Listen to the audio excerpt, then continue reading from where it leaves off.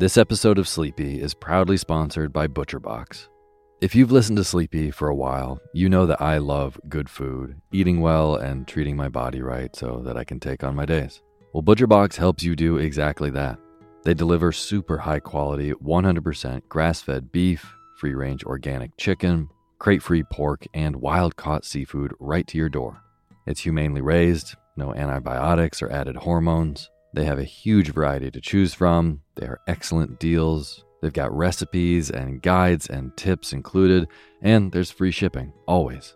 Eating well is a huge factor in getting a good night's sleep, as is sometimes saving the trip to the grocery store and taking some stress out of your daily schedule. I have been loving these deliveries for those reasons. Been cooking up their steak tips with eggs in the morning with butter and scallions and soy sauce, and I also made a delicious brine chicken roast with lemon parsley gravy.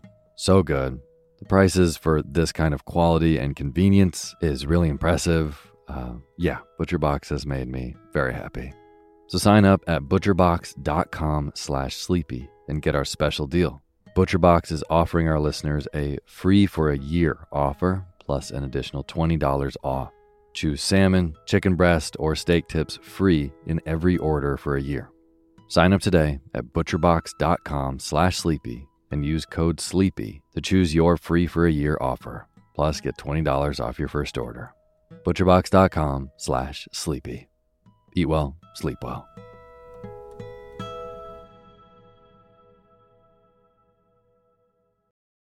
Imagine unlocking a version of yourself that's unstoppable, where mental barriers no longer hold you back.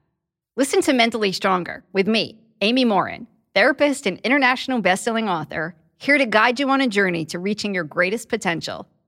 Every Monday, I bring you into conversations with some of the most fascinating minds. Experts, authors, entrepreneurs, athletes, and musicians. They don't just share stories. They reveal the mental strategies that propelled them to the top. But here's the real magic. At the end of each episode, I break down their wisdom into practical therapist-approved advice. In my solo episodes, I dive deep into the techniques that build mental strength.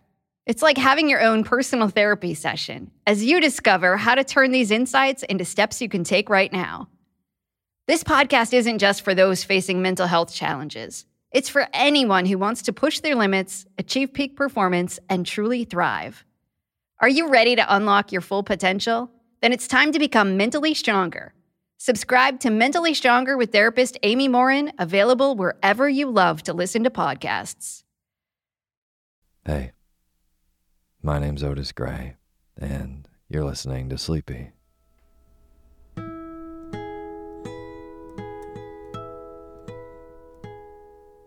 Podcast where I read old books to help you get to sleep, and a proud member of the Airwave Podcast Network. I have got a wonderful, snoozy bedtime story for you tonight. But before we get to tonight's reading, I just want to thank all of our patrons on patreon.com. Aaron Stenning, Tysana, and Hillary. Thank you all so much for donating and being a part of making this show. And for anyone who doesn't know, all of these names that I just read are brand new supporters of Sleepy on patreon.com, which is a website you can go and support creators of the work that you like directly. So if the Sleepy podcast has helped you get a better night's rest, maybe has become part of your nightly routine, and you want to be a part of making the show, go to patreon.com/sleepyradio and donate even $1 a month. At $5 a month, that is a tier of patronage where you get all kinds of poetry readings that are not on the podcast feed, exclusive to you just for donating. But no matter how much you donate, I will read your name in the opening credits of the next show after you do. So if you would like to be a part of this show, just go to patreon.com/sleepyradio. Thank you. And as always, the music you're hearing is by my good friend James Lepkowski, and the cover art for Sleepy is by Gracie Kanan.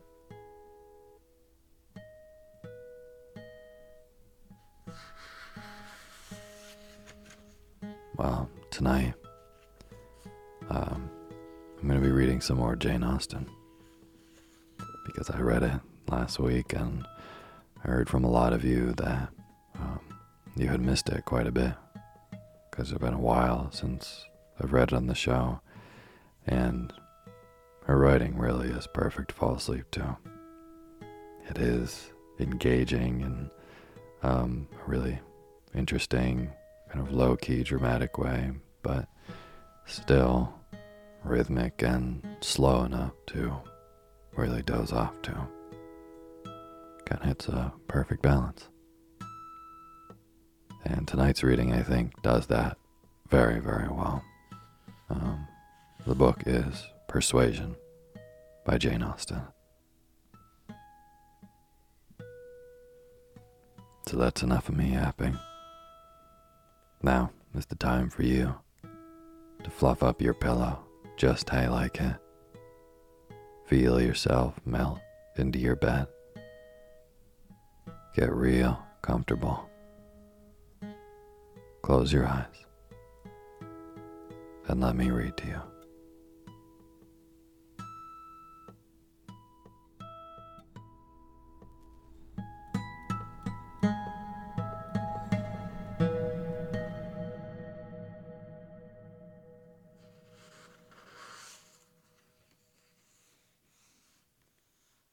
Chapter 1. Sir Walter Elliot of Kellynch Hall in Somersetshire was a man who, for his own amusement, never took up any book but the baronetage.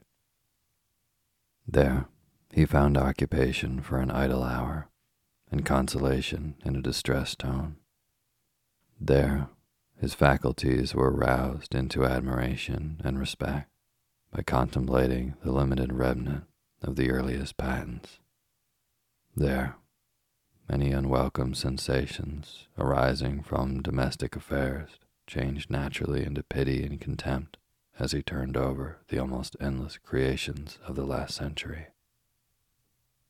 And there, if every other leaf were powerless, he could read his own history with an interest which never failed. This was the page at which the favorite volume always opened. Elliot of Kellynch Hall. Walter Elliot, born March 1st, 1760, married July 15th, 1784. Elizabeth, daughter of James Stevenson, Esquire, of South Park, in the county of Gloucester, by which lady, who died in 1800, he has issue Elizabeth, born June 1st, 1785, and born August 9th, 1787. Mary, born November 20th, 1791. Precisely such had the paragraph originally stood from the printer's hands, but Sir Walter had improved it by adding, for the information of himself and his family, these words, after the date of Mary's birth. Married, December 16, 1810. Charles, son and heir of Charles Musgrove, Esquire, of Uppercross, in the county of Somerset, and by inserting most accurately the day of the month on which he had lost his wife. Then followed the history and the rise of the ancient and respectable family in the usual terms. How it had been first settled in Cheshire, how mentioned in Dugdale, serving the office of High Sheriff, representing a borough in 3 successive parliaments, exertions of loyalty and dignity of baronet, in the first years of Charles II, with all the Marys and Elizabeths they had married, forming together 2 handsome duodecimo pages, and concluding with the arms and motto, Principal See, Kellynch Hall, in the county of Somerset, and Sir Walter's handwriting again in this finale. Heir presumptive, William Walter Elliot, Esquire, great-grandson of the second Sir Walter. Vanity was the beginning and the end of Sir Walter Elliot's character. Vanity of a person and of situation. He had been remarkably handsome in his youth, and at 54 was still a very fine man. Few women could think more of their personal appearance than he did, nor could the valet of any new-made lord be delighted with the place he held in society. He considered the blessing of beauty as inferior only to the blessing of baronetcy, and the Sir Walter Elliot, who united these gifts, was the constant object of his warmest respect and devotion. His good looks and his rank had one fair claim on his attachment, since to them he must devote a wife of very superior character to anything deserved by his own. Lady Elliot had been an excellent woman, sensible and amiable, whose judgment and conduct, if they might be pardoned the youthful infatuation which made her Lady Elliot, had never required indulgence afterwards. She had humored, or softened, or concealed his failings, and promoted his real respectability for 17 years. And though not the very happiest being in the world herself, had found enough in her duties, her friends, and her children to attach her to life, and make it no matter of indifference to her when she was called on to quit them. 3 girls, the 2 eldest, 16 and 14, was an awful legacy for a mother to bequeath, an awful charge rather, to confide in the authority and guidance of a conceited, silly father. She had, however, one very intimate friend, a sensible, deserving woman, who had been brought by strong attachment to herself to settle close by her in the village of Kellynch. And on her kindness and advice, Lady Elliot mainly relied for the best help and maintenance of the good principles and instruction which she had been anxiously giving her daughters. This friend and Sir Walter did not marry, whatever might have been anticipated on that head by their acquaintance. 13 years had passed away since Lady Elliot's death, and they were still near neighbors and intimate friends, and one remained a widower, the other a widow. That Lady Russell, of steady age and character, and extremely well provided for, should have no thought of a second marriage, needs no apology to the public, which is rather apt to be unreasonably discontented when a woman does marry again than when she does not. But Sir Walter's continuing in singleness requires explanation. Be it known, then, that Sir Walter, like a good father, having met with 1 or 2 private disappointments in very unreasonable applications, prided himself on remaining single for his dear daughter's sake. For one daughter, his eldest, he would really have given up anything, which he had not been very much tempted to do. Elizabeth had succeeded at 16 to all that was possible of her mother's rights and consequence, and being very handsome and very like himself, her influence had always been great, and they had gone on together most happily. His 2 other children were of very inferior value.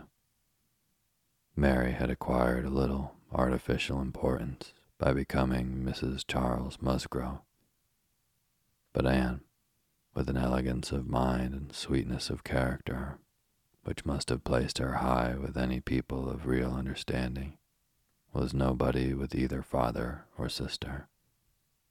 Her word had no weight. Her convenience was always to give way. She was only Anne. To Lady Russell, indeed, she was a most dear and highly valued goddaughter, favorite, and friend. Lady Russell loved them all, but it was only in Anne that she could fancy the mother to revive again. A few years before, Anne Elliot had been a very pretty girl, but her bloom had vanished early, and as even in its height, her father had found little to admire in her. So totally different were her delicate features and mild, dark eyes from his own. There could be nothing in them, now that she was faded and thin, to excite his esteem. He had never indulged much hope. He had now none of ever reading her name in any other page of his favorite work. All equality of alliance must rest with Elizabeth, for Mary had merely connected herself with an old country family of respectability and large fortune, and had therefore given all the honor and received none. Elizabeth would, one day or another, marry suitably. It sometimes happens that a woman is handsomer at 29 than she was 10 years before, and generally speaking, if there has been neither ill health nor anxiety, it is a time of life at which scarcely any charm is lost. It was so with Elizabeth. Still the same handsome Miss Elliot that she had begun to be 13 years ago, and Sir Walter might be excused, therefore, in forgetting her age, or at least be deemed only half a fool, for thinking himself and Elizabeth as blooming as ever, amidst the wreck of the good looks of everybody else. For he could plainly see how old all the rest of his family and acquaintance were growing. Anne haggard, Mary coarse, every face in the neighborhood worsting, and the rapid increase of the crow's foot about Lady Russell's temples had long been a distress to him. Elizabeth did not quite equal her father in personal contentment. 13 years had seen her mistress of Kellynch, presiding and directing with the self-possession and decision which could never have given the idea of her being younger than she was.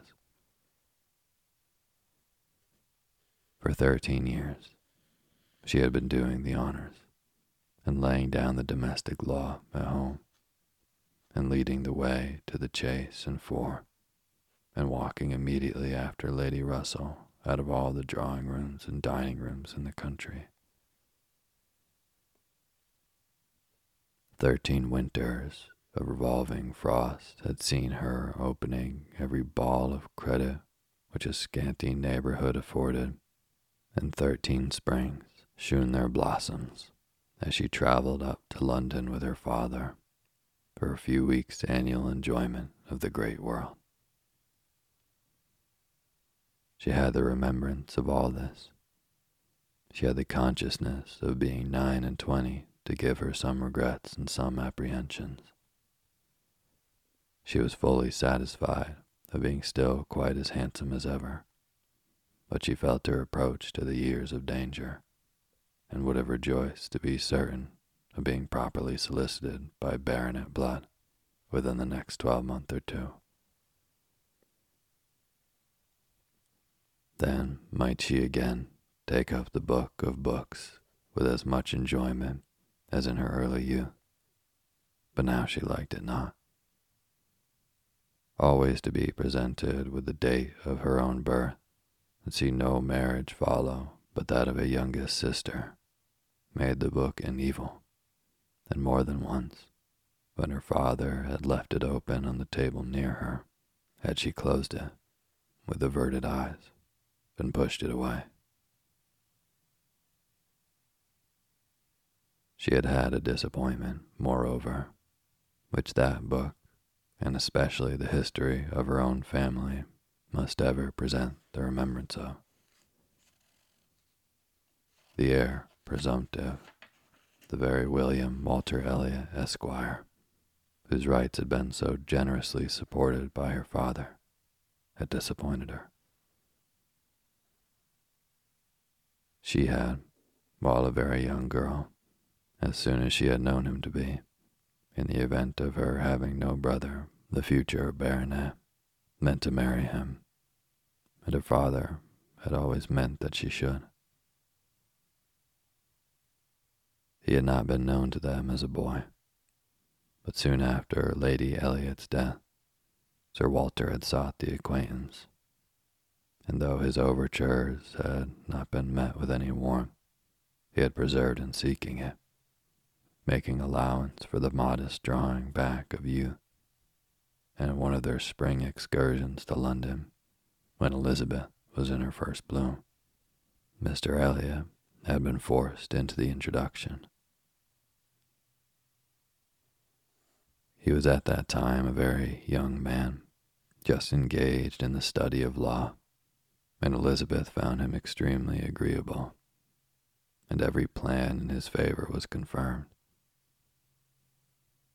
He was invited to Kellynch Hall.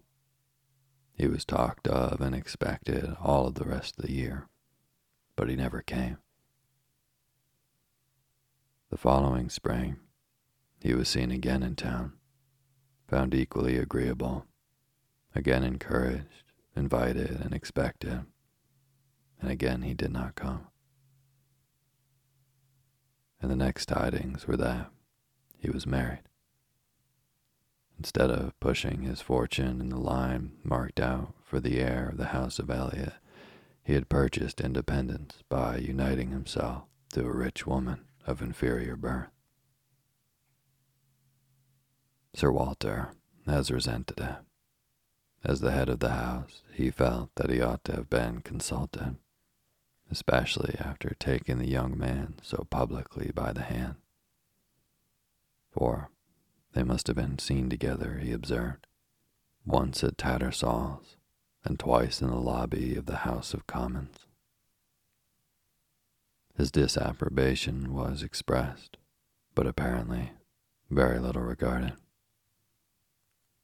Mr. Elliot had attempted no apology, and shown himself so unsolicitous of being longer noticed by the family that Sir Walter considered him unworthy of it. All acquaintance between them had ceased. This very awkward history of Mr. Elliot was still, after an interval of several years, felt with anger by Elizabeth, who had liked the man for himself, and still more for being her father's heir, and whose strong family pride could see only in him a proper match for Sir Walter Elliot's eldest daughter. There was not a baronet from A to Z whom her feelings could have so willingly acknowledged as an equal. Yet so miserably had he conducted himself that though she was at this present time, the summer of 1814, wearing black ribbons for his wife, she could not admit him to be worth thinking of again. The disgrace of his first marriage might, perhaps, as there was no reason to suppose it perpetuated by offspring, have been got over, had he not done worse. But he had, as by the customary intervention of kind friends, they had been informed, spoken most disrespectfully of them all, most slightingly and contemptuously of the very blood he belonged to, and the honors which were hereafter to be his own. This could not be pardoned. Such were Elizabeth Elliot's sentiments and sensations, such the cares to alloy, the agitations to vary, the sameness and the elegance, the prosperity and the nothingness of her scene of life, such the feelings to give interest to a long, uneventful residence in one's country circle, to fill the vacancies which there are no habits of utility abroad, no talents or accomplishments for home to occupy. But now, another occupation and solicitude of mind was beginning to be added to these. Her father was growing distressed for money.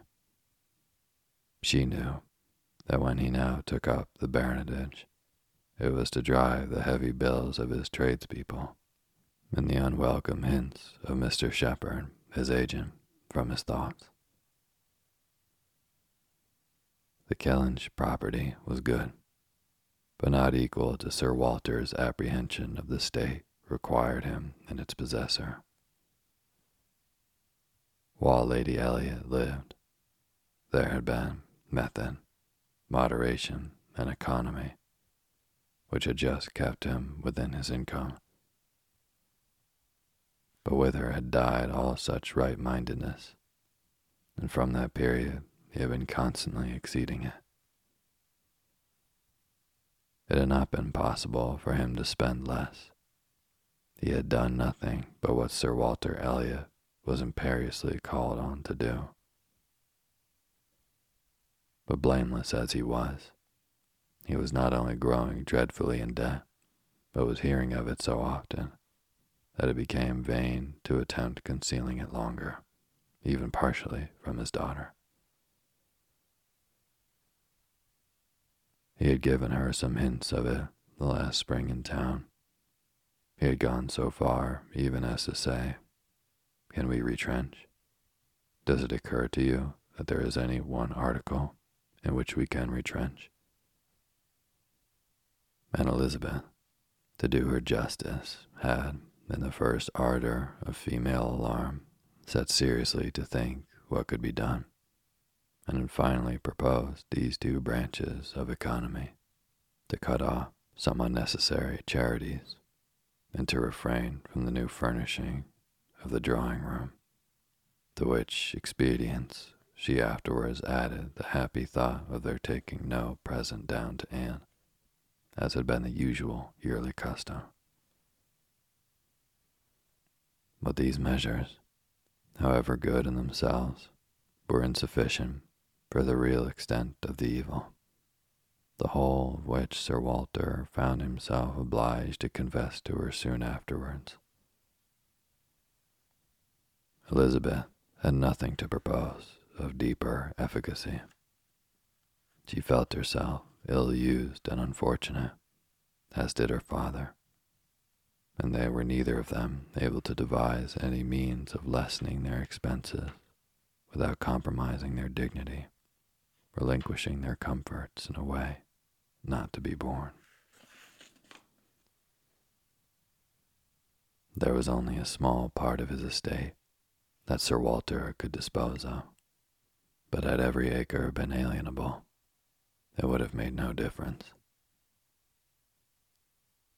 He had condescended to mortgage as far as he had the power, but he would never condescend to sell. No, he would never disgrace his name so far.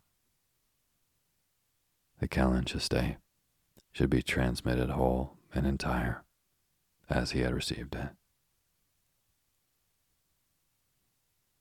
Their two confidential friends, Mr. Shepherd, who lived in the neighboring market town, and Lady Russell, were called to advise them, and both father and daughter seemed to expect that something should be struck out by one or the other to remove their embarrassments and reduce their expenditure, without involving the loss of any indulgence of taste or pride.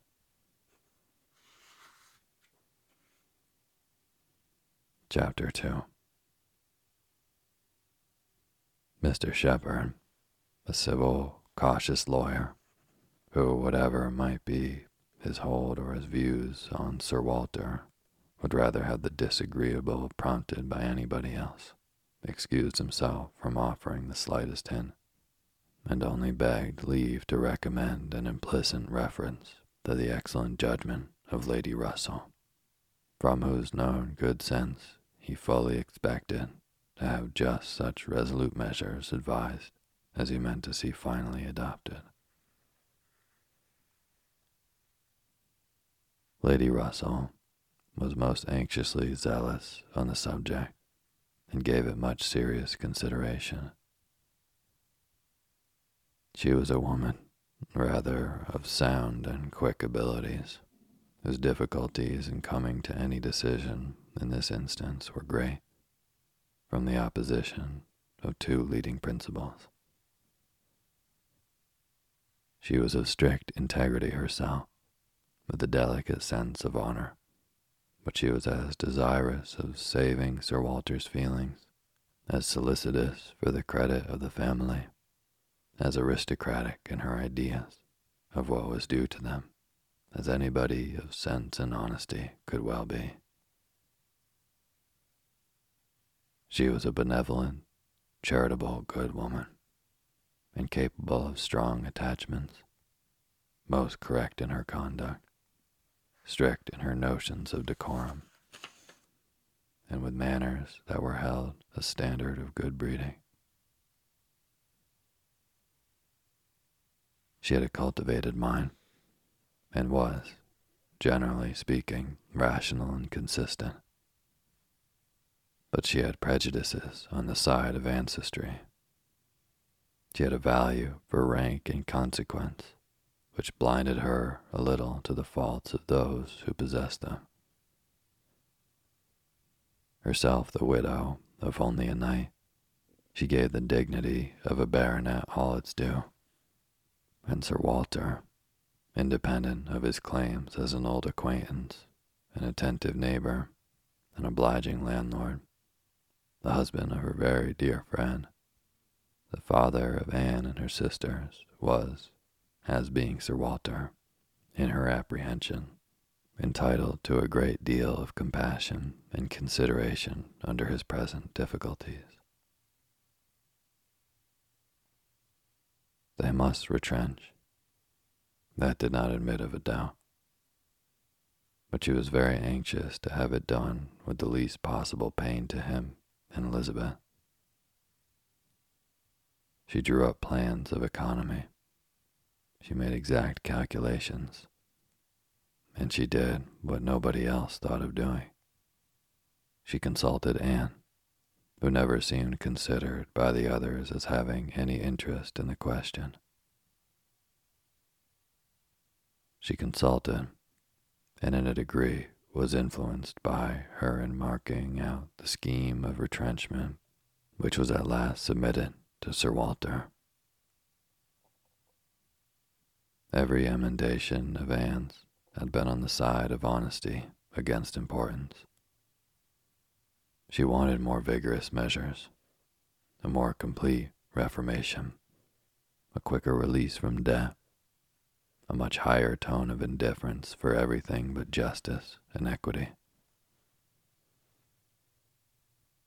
If we can persuade your father to all this, said Lady Russell, looking over her paper, much may be done. If he will adopt these regulations, in 7 years he will be clear, and I hope we may be able to convince him and Elizabeth that Kellynch Hall has a respectability in itself which cannot be affected by these reductions, and that the true dignity of Sir Walter Elliot will be very far from lessened in the eyes of sensible people by acting like a man of principle. What will he be doing, in fact, but what very many of our first families have done, or ought to do? There will be nothing singular in his case, and it is singularity which often makes the worst part of our suffering, as it always does of our conduct. I have great hope of prevailing. We must be serious and decided. For after all, the person who has contracted debts must pay them, and though a great deal is due to the feelings of the gentleman and the head of the house, like your father, there is still more due to the character of an honest man. This was the principle on which Anne wanted her father to be proceeding, his friends to be urging him. She considered it as an act of indispensable duty to clear away the claims of creditors with all the expedition which the most comprehensive retrenchments could secure, and saw no dignity in anything short of it. She wanted it to be prescribed and felt as a duty. She rated Lady Russell's influence highly, and as to the severe degree of self-denial which her own conscience prompted, she believed there might be a little more difficulty in persuading them to a complete than to half a reformation. Her knowledge of her father and Elizabeth inclined her to think that the sacrifice of one pair of horses would be hardly less painful than of both, and so on, through the whole list of Lady Russell's too gentle reductions. How Anne's more rigid requisitions might have been taken as of little consequence. Lady Russell's had no success at all, could not be put up with, were not to be borne. What? Every comfort of life knocked off, journeys, London, servants, horses, table, contractions and restrictions everywhere. To live no longer with the decencies, even of a private gentleman. No, he would sooner quit Kellynch Hall at once than remain in it on such disgraceful terms. Quit Kellynch Hall. The hint was immediately taken up by Mr. Shepherd, whose interest was involved in the reality of Sir Walter's retrenching, and who was perfectly persuaded that nothing would be done without a change of abode. Since the idea had been started, in the very quarter which ought to dictate, he had no scruple, he said, in confessing his judgment to be entirely on that side. It did not appear to him that Sir Walter could materially alter his style of living in a house which had such a character of hospitality and ancient dignity to support. In any other place, Sir Walter might judge for himself, and would be looked up to, as regulating the modes of life in whatever way he might choose to model his household. Sir Walter would quit Kellynch Hall, and after a very few days more of doubt and indecision, the great question of whether he could go was settled, and the first outline of this important change made out. There had been three alternatives: London, Bath, or another house in the country. All Anne's wishes had been for the latter, a small house in their own neighborhood, where they might still have Lady Russell's society, still be near Mary, and still have the pleasure of sometimes seeing the lawns and groves of Kellynch, was the object of her ambition. But the usual fate of Anne attended her, in having something very opposite from her inclination fixed on. She disliked Bath. It did not think it agreed with her, and Bath was to be her home.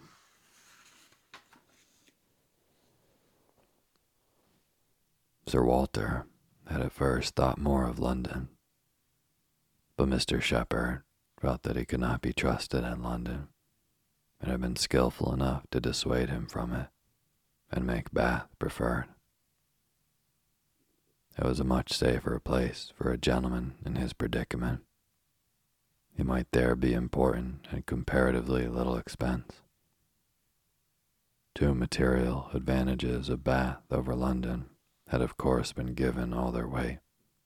Its more convenient distance from Kellynch, only 50 miles, and Lady Russell's spending some part of every winter there, and to the very great dissatisfaction of Lady Russell, whose first views on the prospected change had been for Bath, Sir Walter and Elizabeth were induced to believe that they should lose neither consequence nor enjoyment by settling there.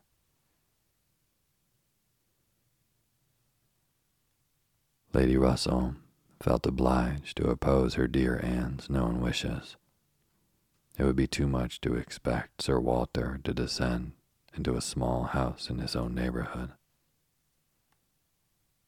Anne herself would have found the mortifications of it more than she foresaw, and to Sir Walter's feelings, they must have been dreadful. And with regard to Anne's dislike of Bath, she considered it as a prejudice and mistake arising, first, from the circumstance of her having been 3 years at school there, after her mother's death, and secondly, from her happening to be not in perfectly good spirits the only winter which she had afterwards spent there with herself. Lady Russell was fond of Bath, in short, and disposed to think it must suit them all. And as to her young friend's health, by passing all the warm months with her at Kellynch Lodge, every danger would be avoided. And it was in fact a change which must do both health and spirits good. Anne had been too little from home, too little seen. Her spirits were not high.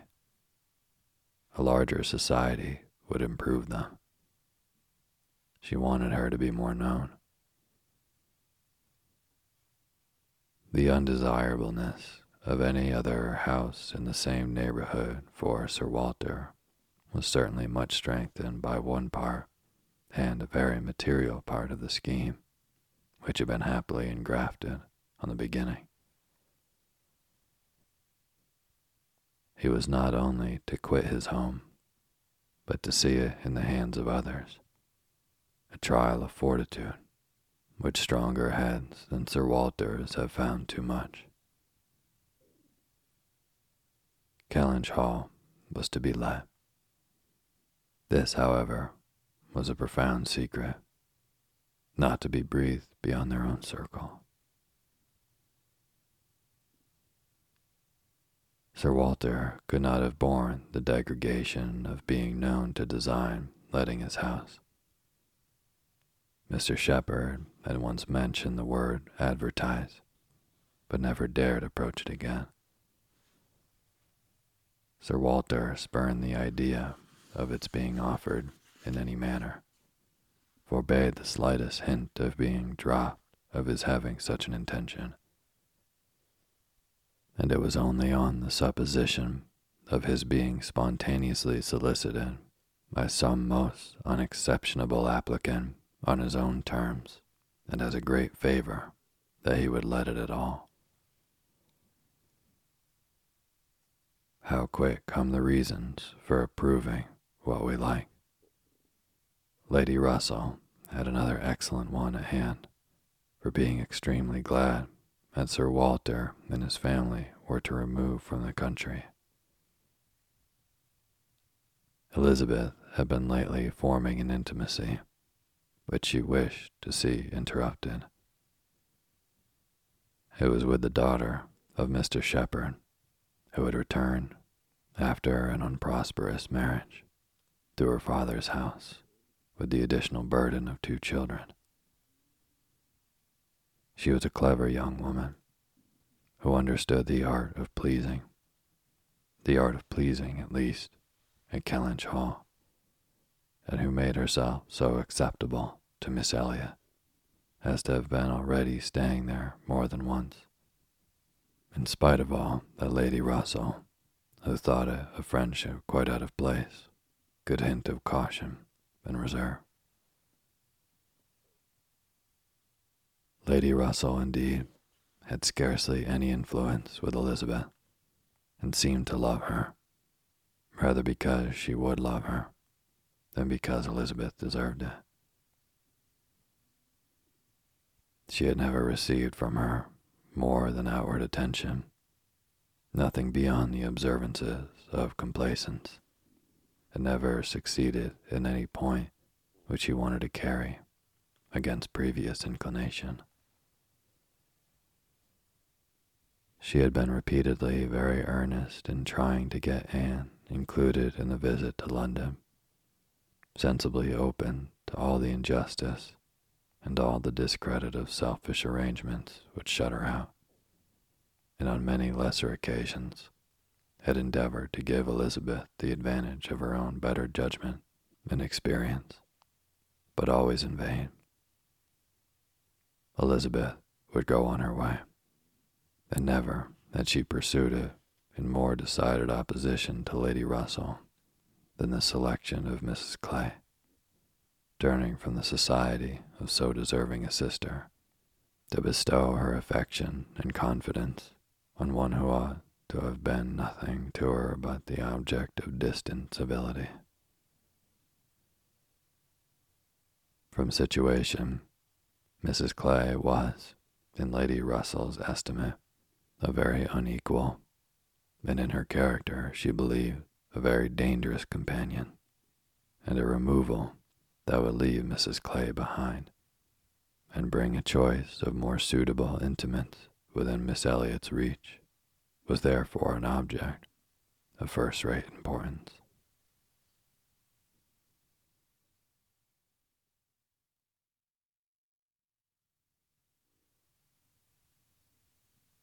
Thank you for listening to Sleepy. Good night.